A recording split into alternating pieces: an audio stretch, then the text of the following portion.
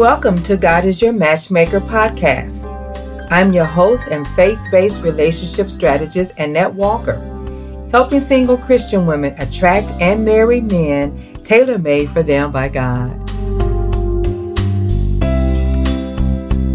Hello, my single sisters in Christ. In today's episode, we're going to talk about what goes on behind the scenes to get us to a place called there. Find the show notes on my website at godisyourmatchmaker.com/2. I'm a sports fan and my favorite sport is football. I understand the game and love it when the quarterback gets into throwing motion and throws a long distance pass, not in the receiver's current location, but he throws the football where he expects the receiver to be when the ball descends onto the field of play. I can only imagine the perfect timing that must be in place for this connection to happen. But not only timing, but the preparation through individual and team practice sessions contribute greatly to the success of this potential scoring touchdown process. The quarterback and the receiver share an intimate relationship where they know what to expect from each other.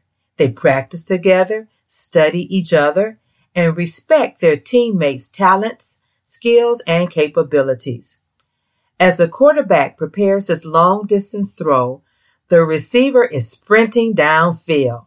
He anticipates catching the football as it descends onto the field of play. I call this rendezvous a place called there. What preparation must take place for this connection at the place called there? In the NFL, the offseason gives players the chance to add new methods to their offseason training and fine-tune the things they're best at. For some NFL players, off-season intensive training consists of squats, kettlebell workouts, bench press work, push-ups, sit-ups, triceps extensions, roll workouts, powerlifting, sled training, and lots of speed training. Some players even add boxing workouts to their training regimen. This intensive training is the behind-the-scenes routine that prepares a player to be at his best during the 18 weeks, 17 regular season games. Like the football player, you need to prepare for the journey that will propel you into your regular season of dating, love, romance, and marriage during your off season. Yes, my sisters, just in case you didn't know it, there is a dating off season. A season where you don't have a significant other, you're not dating, and you have no prospects in view. Let the church say amen. Using your vivid imagination, I want you to envision the chapter in your story titled Arriving at a Place Called There. Now, for the football player, there is the exact spot on the gridiron where the receiver catches the football thrown by the quarterback. But for you, a place called there is the vicinity where you will meet the man of your dreams. This place called there could be anywhere. There could be the grocery store, church, work, the health club, the doctor's office, or online dating sites, and so on and so on. The crucial thing about the place called there is that you arrive on the scene at the same time that your ordained man of God shows up. For the biblical characters Ruth and Boaz, there was a particular section of farmland owned by Boaz. Ruth just happened to glean wheat in Boaz's field. While she was gleaning, Boaz showed up to check on his investment. Ruth was in the correct vicinity, and while she was working, Boaz spotted her. Other females were also gleaning in Boaz's field, but Ruth had something special and unique that caused her to stand out and catch his attention. When Boaz spotted her, Ruth was working in the summer heat. Therefore, it was more than her makeup, nails, hips, and lips, which caused her to stand out and become a pleasant distraction. I believe it was something deep within Boaz's heart that ignited the flame of attraction. And his inquiring mind wants to know, whoa, man, who's that lady? In the Bible, if you read the entire book of Ruth, which is only 4 chapters, you'll see how they both received confirmation from the Lord that they were to be united in holy matrimony, and so they were. As single Christian women desiring a lifetime partner, God has not forgotten about you. Highlighted on God's heavenly calendar are your name and the name of your future knight in shining armor. It is the place called there where God has arranged for you to meet, connect, and establish a romance that successfully and smoothly transitions through the various stages of a dating relationship. It's a love story that culminates in commitment, engagement, and marriage. But to get there, you must establish a behind-the-scenes preparation plan.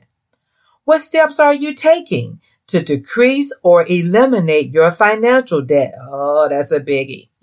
What steps are you taking to resist the advances from Mr. Wrong, no matter how fine he is?